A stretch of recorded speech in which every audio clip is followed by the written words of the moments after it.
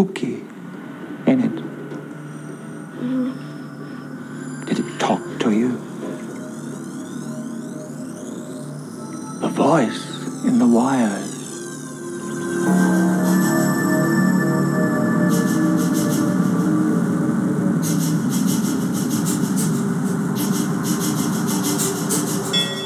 Hi, welcome to Around the World in 80s Movies. My name is Vince Leo. I am the author of the film review website Quipster.net. I invite you to check out and read over 4,000 of my written reviews. I've been doing film reviews since 1996. You can check out all of my written work at Quipster.net, Quipster.net. While you're there, I do encourage you to click the link that goes to my other podcast. It's called To the 90s and Beyond. Very similar to this one, but it covers films not only from the 1990s, but also ones that are more recent that tie in with those films from the 90s, as well as films from the 80s that I cover here on this show. So check that out, To the 90s and Beyond, the link at my website, Quipster.net. Today I'm going to get into the first of a three-part series looking at films from the 1980s in which something electrical or electricity is the antagonist. Kind of an intriguing premise there, but it'll make more sense as we get into the films.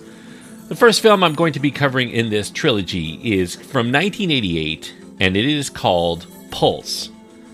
Pulse is a PG-13 rated film. It does have disturbing images, violence, and language. The runtime is an hour and 31 minutes. Joey Lawrence is the main star, along with Cliff DeYoung and Roxanne Hart. Matthew Lawrence and Charles Tyner also appear in the film. The director and the screenwriter of Pulse is Paul Golding. If you haven't heard of Paul Golding before, don't necessarily blame you. This was his debut feature directorial effort, but also was his last. His only other directorial credit on IMDb was when he co-directed this 3-minute short film back in 1966. That was called Herbie, and he co-directed it with none other than George Lucas, but it was back in their USC film school days. Golding broke into the business as an editorial consultant for the impactful 1969 film, Medium Cool, one of the best films, really, of the 1960s that he was the editor of, so pretty good talent there. Golding did grow up in Troy, New York. He had a love of science fiction. He had a boyhood dream, in fact, to become a theoretical physicist. He also had an artistically creative side to him. He crafted reels of audio comedy skits with his friends. And soon, his work with audio took on a video component when Golding obtained an 8mm film camera, and he started making experimental home movies.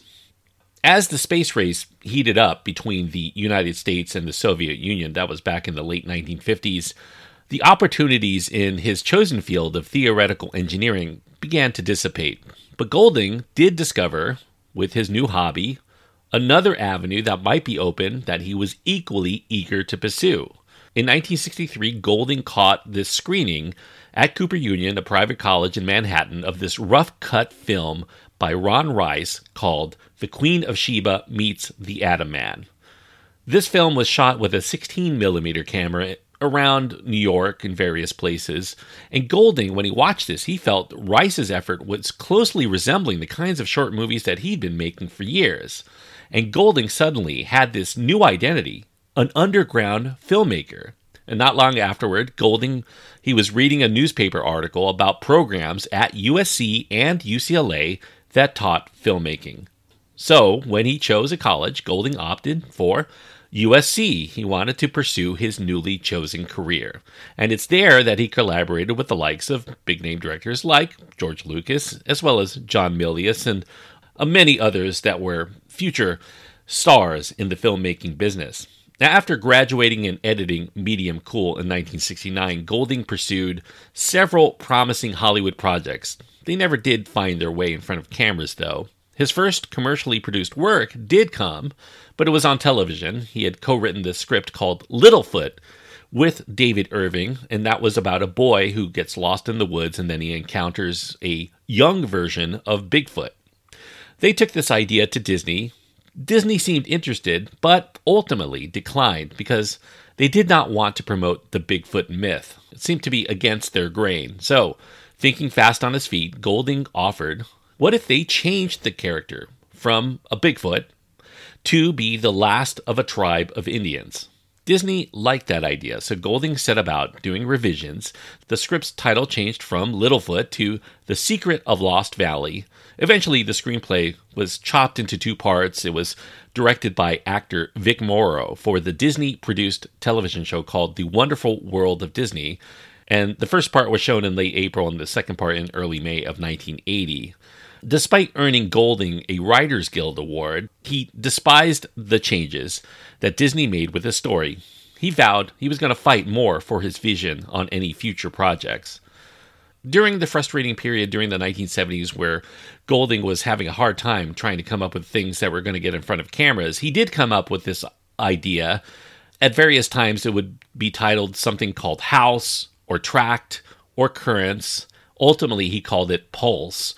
During this time, Golding had recently divorced, and he started living in this tract house in Eagle Rock, California, which exists between Glendale and Pasadena in Los Angeles County. And during this period, he was feeling pretty lonely. He occasionally did invite friends from his USC days to stay with him. One happened to be a cinematographer named Caleb Deschanel. In case you're wondering, Caleb is the father of actresses Zoe and Emily Deschanel. Golding's house had this water heating system. It had a boiler. It made loud noises that made Deschanel feel very uneasy, something he was not quite accustomed to. He would stir in bed whenever the furnace would turn on and off, and the pipes would creak very loudly from the temperature changes. When Deschanel described the feeling of being in the house, he felt like it was alive. It was somehow sentient. It was, in some way, it was taking care of them. And that gave Golding this idea of the kind of a darker spin to that. He envisioned a film in which a haunted house could use its utilities to torment its inhabitants that it didn't want there. A little bit later, Golding heard from this friend who was working in the computer industry. This friend's professional team designed a device for a telephone company that detected communication errors within their phone lines, and then they would print out the results for their repair division to investigate. But over time, the number of errors reported began to wane. It's almost as if the errors began fixing themselves, or this device reprogrammed itself to not find those errors. Eventually, they stopped that program, but this anecdote did foster within Golding this very eerie, kind of scary notion of this future where humans who are increasingly relying on technology might someday find that technology doesn't really want to cater to us humans anymore. Further continuing along these lines, Golding began musing about how reliant humans have really become on electricity to sustain us, and how frighteningly dangerous it would be for society should these utilities that we all count on to push progress forward, if it were to turn against us somehow. Golding adapted this premise to a much smaller scale, and it would involve a married couple living in a haunted house that eventually used the appliances against its human inhabitants. But as he continued to revise his script, he always hit this one creative wall. It continued to plague his story. The couple could always easily just leave. So he needed something more than a mortgage payment that would keep the couple stuck inside the house. So Golding's solution was this. He would write in a child for this couple who really did not have anywhere to go. Better yet, a child who was visiting his divorced parent, who was left alone, and who was unfamiliar with how to shut down the security system that was protecting the house, that would also be keeping him from escaping. Now, in the completed story, electricity lines between the houses in this suburban Los Angeles neighborhood allows an unseen but powerful malevolent force to enter the homes, and there it begins twisting the house's wiring, everything that it's plugged into it, to its particular liking. Eventually, it begins using the home's appliances, the television, the washing machine, the dryer, the heating system, the garage, to torture the inhabitants within. Now, in one home in this cul-de-sac, the father eventually went crazy and began destroying his home before ultimately meeting a tragic end. And now it seems to be threatening the house across the street, where this 11-year-old boy named David is visiting his divorced father for the summer. And David seems to know that there's something weird going on, but he really can't leave the house until he convinces his skeptical father before they're stuck into what threatens to become a high-voltage death trap. Over the next few years, Golding estimates that he entered into deals surrounding this screenplay maybe about 10 times, including one for television. None of them really panned out. Now, with the release of Poltergeist in 1982, he no longer was easily able to sell this to studios anymore because the studios felt that there were too many similarities between Pulse and Poltergeist, and they didn't have much interest in being a copycat. Golding then shifted attention to other projects, including doing a screenplay for what would become the 1984 film Beat Street. Golding, during this time, his confidence was further shaken when the original director and the co-writer for Beat Street, Andrew Davis, was fired from the project. But Davis's ability, sometime later, to do bigger and better things eventually encouraged Golding to continue to pursue Pulse, even if the doors were closed in his face, especially when his next project, Bad Dates, a screenplay collaboration he did with A Nightmare on Elm Street 2's director Jack Shoulder, also did not pan out. Finding financing was difficult because Pulse did not offer easily understandable explanations as to what this entity is within the home and why it is haunting the house. The studio suits persistently asked Golding to include a moment in his story that explains everything to the audience. Now, Golding pointed to 1982's Poltergeist being a great movie until you find out the nature of the hauntings. That seemed to really burst a balloon of tension once you discover it. And that's because humans fear the unknown, and the more you reveal about the monster in their minds, the less fearsome it becomes. In 1986, Golding eventually received some support from a friend, William McEwen. McEwen put Pulse into development with his Aspen Film Society and then coordinated with Columbia Pictures for its distribution. Columbia was, in this period, in a time of upheaval. Its parent company, Coca-Cola, was selling off many film assets that it had, including Embassy Pictures, its home entertainment division, and also the Walter Reed Organization. British film producer David Putnam had just been named the chairman and CEO of Columbia, and Putnam immediately shifted Columbia away from big star-studded packages in favor of doing smaller productions and more prestigious efforts. Columbia's president of production, David Picker, happened to be a producer on Beat Street, and he took a look at Golding's script, and he felt that Pulse was exactly the kind of film that Columbia should be making. So Putnam acquired it, and then Columbia put it into development with an initial budget of $6 million. Columbia allowed Golding to pick his line producer, and he chose Patricia Stallone. Stallone, she happened to joke to the press that Pulse is something that would appeal to people from all walks of life who use electricity, really opening up the potential demographic to just about everybody, certainly anybody who watches movies. Now, for casting, Picker advised Golding, don't go for big stars. Being a first-time director, these stars were liable to cause more trouble than they were worth. So they auditioned several actors, including Tommy Lee Jones, for the father, Bill. They passed on Jones, but the casting agents, they had previously worked for the TV show Saint Elsewhere, so they had brought in one of the actors from that show, David Morse. Morse blew them away with his audition, so they thought he was a lock, until they looked at the tape and they found that none of the power that he was projecting in person seemed to come through on the screen for reasons they defy really their explanation. But eventually, they continued looking and settled on Cliff DeYoung, with Roxanne Hart securing his new wife, Ellen. After an extensive casting call for David Rocklin, the 11-year-old in the film, they selected Joey Lawrence. Lawrence was working as a cast member for the TV show Gimme a Break, and he wowed them during the audition. Golding, despite this promising audition, did find it challenging to get Lawrence to stop his TV acting tendencies. Exaggerated mannerisms were pretty much par for the course on the small screen, but on the big screen, acting required a little bit more subtlety than what Lawrence was delivering, because emotions could easily be read via facial expressions rather than body movements on the big screen.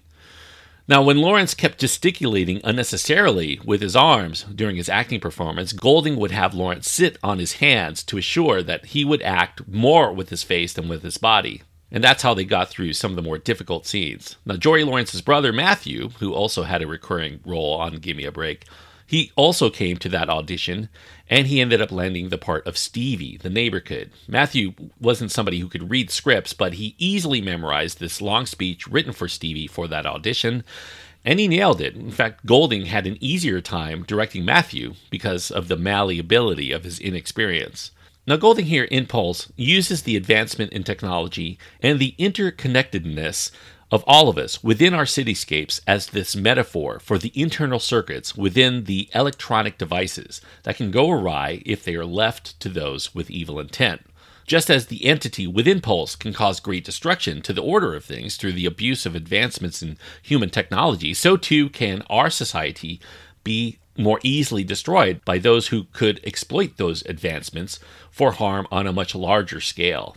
Scientific explanations within the film are left to us, the viewer's imagination, as we ponder whether the force is demonic or alien, or maybe an artificial intelligence in origin, brought about by changes in the grid after a lightning strike. Character actor Charles Tyner, he plays this kooky electrician surreptitiously studying this phenomena, who might not be as crazy as he seems to appear. His character gives insight into the phenomena by stating that paranoia is just another way of saying heightened awareness. His old man character reveals that the only power that we have to protect ourselves is by unplugging ourselves from the grid altogether. Now, David comes from a place where he's very apprehensive about being in a big city. He is nervous on the airplane. He's clutching his toy horse. He's from a rural area of Colorado, and now he happens to be living in the hustle and bustle of this very large city. David's father, Bill, he seems to obviously not have spent enough time while they were apart to get to know his son very well.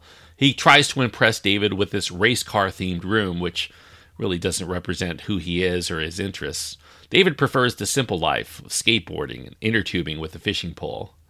The editing of the film was done during the production. Although Golding was an experienced editor prior to his work here, he did let the person that he hired for the job, Gib Jaffe, do the work. The original cut, when it was all said and done, ran 2 hours long. However, Golding felt that the film was dragging in that runtime, so that prompted immediate cuts to try to tighten the pacing down to maybe about a lean 95 minutes. It ended up being about 91. Some of the cutscenes were to the opening of the film, where we see David in Colorado with his mother before he goes and heads to Los Angeles. Golding felt that the film should get more quickly into the action at hand. Another excised sequence involves David and Ellen in this conversation near some electric transmission lines. Ellen begins to relate the story from her childhood about how the tract housing started cropping up in her neighborhood once these big power lines were put in. Although that scene added context, Golding felt that it did deflate the momentum of tension he was trying to build up. Golding wrapped Pulse on schedule and $1 million under its $6 million budget, but Golding was strongly cautioned by a colleague in the industry that the studio was going to be suspicious rather than impressed by this. He said studios know exactly what each project should cost, and they feel cheated whenever the money that they invest is not fully used. So, Golding had to spend the remainder, and he had this idea of using macro photography inserts to show the inside of the technology of the devices within the home, going haywire, close up for our eyes. Golding had originally contemplated working with traditional visual effects studios like his friend George Lucas's Industrial Light and Magic when he was approached by Oxford Scientific Films. Oxford was renowned for their nature documentaries, and after he watched their demo reel, Golding was blown away. He hired them and he traveled to Oxfordshire to oversee photography on actual circuits and microcircuits in states of change. And they used all kinds of interesting things that were very rarely shown before in a major motion picture, which gives Pulse a unique visual edge over other films of its era. For a moment in which the inside circuits of a television appear to be realigning very eerily, the sequence was shot using the traditional macro photography process, and then it was played backward in the film to look even more unnatural. Once Golding was able to put together his cut with all of the macro photography within it, a test screening was set up for the Columbia execs, and it went very well. After the showing, David Picker, in fact, walked over to Golding and told him, "Feel his hands." They were covered with sweat from the tension he was feeling through the movie.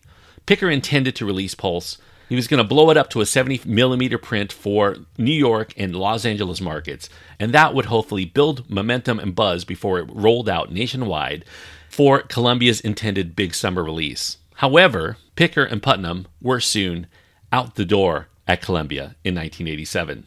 And the incoming head of Columbia, Don Steele, and that new regime were not as enamored of the things that were put into production under the Putnam era. And so Steele ordered the release of whatever that they had ready to go into theaters between January and March of 1988, and that included Pulse. Eventually, a dispute erupted from the producers of Pulse. They claimed that Columbia Pictures had effectively dumped their film. And rather than giving it a national release, as was intended, Columbia gave Pulse a very small regional release in March of 1988 in only 125 theaters, specifically within the markets of Oklahoma and Texas. Golding, along with executive producer William McEwen, as well as producer Patricia Stallone, accused new president Don Steele of having a severe bias against the remaining releases that were put into the Columbia slate under outgoing President David Putnam. And a lawsuit was threatened, though it didn't really go much of anywhere. Now, Pulse did find a little bit of an audience when it was released on home video and on cable showings. People who are younger certainly remember it a lot more, but it has remained a very small contingent of people who have seen Pulse. You rarely hear it talked about among classics of the 1980s, if people talk about it at all. Pulse builds really good suspense, has a good mystery about what it's about. The visuals here are often very arresting, especially these close-up shots, the action capturing the electrical processes gone haywire within the household appliances. The photography beyond that by Peter Lyons Collister is also a major asset, perfectly accentuated by that macro photography provided by Oxford Scientific Films, getting us not only outside but inside the frying circuit boards and the melting solder. It's quite stunning, purely on a technical level, merging with that sound design, the electrical effects of those moments, providing really effective aesthetic creepiness and a hint of otherworldliness that is very welcome to this film. Now, in addition to its severely curtailed rollout, I think Pulse may have failed to resonate during its era of release back in the late 1980s, because by that point, the world had already fully embraced consumer electronics as something most people really wanted and something they considered to be really good to have in the home. Now, many families firmly were sold on the comfort of these electronics and of living in suburbia. The white picket fences, the lawn that's always green and well manicured, it was something that was considered very desirable during this period. The yuppie generation, they viewed a person's worth through their possessions and the appearance of one's clothes, one's car, their home. Those are all the projections of success or failure in this rapidly changing and upwardly mobile society. So Golding's warning here about entrapment within a life of ease was going completely against the grain of the prevailing societal mindset of its time. With the internet, with cable TV taking hold, everybody was really excited to tune in and turn on and not to drop out and unplug, as the message of this movie suggests. People during this time did not feel these things really wall them off from the outside world, even though the value of their possessions made them have to add bars on the windows or locks on every door. Meanwhile, the level of sophistication of these devices increased exponentially during the computer age. There are so many new circuits, new chips, all this modern technology within each device that even repair technicians who have done it for many years no longer know what's actually going on inside them. They just follow the manual on how to fix it and hope for the best.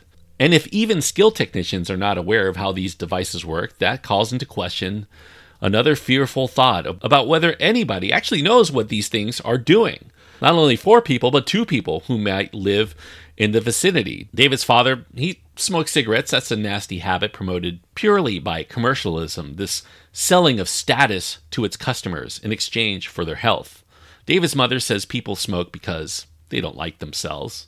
She also does not encourage the use of a microwave. She claims it's going to make you sterile, and that further fosters in David the suspicion of modern technology that he carries through this film. And yet, here's a movie about how technology not only is desirable among society, but underneath it seems to be destroying families, neighborhoods, our sense of community, our connection with nature. We're walling ourselves off the more that we're connected and interconnected by these reliances on technology. In Golding's Pulse, our possessions are these things that will eventually possess us. David, he feels resentful about leaving his home to spend his summers cooped up with electronics and nobody actually to connect with. Bill and Ellen, they seem to rather want to impress people of higher status than spend time with David. who they let be entertained by their television while they go to a dinner schmoozing with so-called Madison Avenue types. David ends up watching baseball or other TV shows that are full of these commercials that constantly push more products as the means to a fulfilled life. And the boy is just still unhappy about this. He implores his father, please, move to Rustic, Colorado. But Bill says it's out of the question. He can't give up the job that gives him such a comfortable life of leisure. Bill has fully bought into the consumerism after being bombarded by these commercials day after day, the game shows on television, the steady drumbeat telling him that shows of love for your wife or your child are in giving them nice things. That's much more valuable than providing emotional and physical closeness. Now, Pulse does have its flaws. The presentation of the acting can come off a bit stiff. This is, after all, Paul Golding's first crack at directing a film. Roxanne Hart, though, I do think gives a good performance despite the awkwardness of the presentation. She plays the stepmother who tries to be accepted and then slowly begins also realizing that there's more to what her stepson happens to be saying than a cry for negative attention. I think Pulse overall, though, is a vastly overlooked suburban gothic classic of its era, of the 1980s, that I think deserves to find a larger audience that could appreciate it. Golding himself says he thinks it's a pretty good film, and modestly actually says he'd grade it a solid B+, but I think that there are a lot of people that would grade it at least a B. This is certainly, I think, a better film than the 5.4 or whatever it is rating on IMDb currently is. I think once you start peeling back the layers and actually give the film some thought, you find much more that meets the eye within the technological nightmare that is Pulse. I do think that there's a lot of good talent shown here by Golding. It's unfortunate that this would mark the end of his output in the capacity of a director, and he soon would leave Hollywood not long after this. So all in all, I'm going to give Pulse 3 stars out of 4. 3 stars on my scale means that I do think that this is a worthwhile film for people who like this kind of movie. And specifically, I think it's for people who like films of the 1980s, who like those films about suburbia and paranoia and kind of the darker side of suburbia, but also who are intrigued by films that dabble a little bit into science fiction as well as horror, but on a very mild PG-13 scale. Don't expect it to be a full-on genre film. This definitely does play much stronger as a family drama than it does into a particular genre film that some people mistakenly pigeonhole it into before watching and then come away thinking it wasn't great for that kind of movie that they were looking for. So 3 stars out of 4 is what I give the much overlooked Pulse. I definitely do recommend checking it out if you've never heard of it at the very least. At least give it a chance, and you may come away thinking like I did when I first saw it. Why have I never heard of this film? Now, Golding did write a screenplay after making Pulse. Immediately, he continued to want to stay in the business. He called it a thematic sequel to Pulse, although it had a completely different story and different characters. The title was originally called Ames, A-A-M-E-S. Eventually, that changed to Macrochip over the years, but unfortunately, it never quite did get made. However, Golding mostly retired eventually from the business. It remains unproduced. By the way, if you like the work that Cliff DeYoung and Roxanne Hart do in this film, they also appeared once again as husband and wife in the year 2000 in this Hallmark Hall of Fame TV movie called The Runaways. So it has nothing to do with Pulse, but if you happen to like that pairing, I guess you could see them again in a more recent film than Pulse.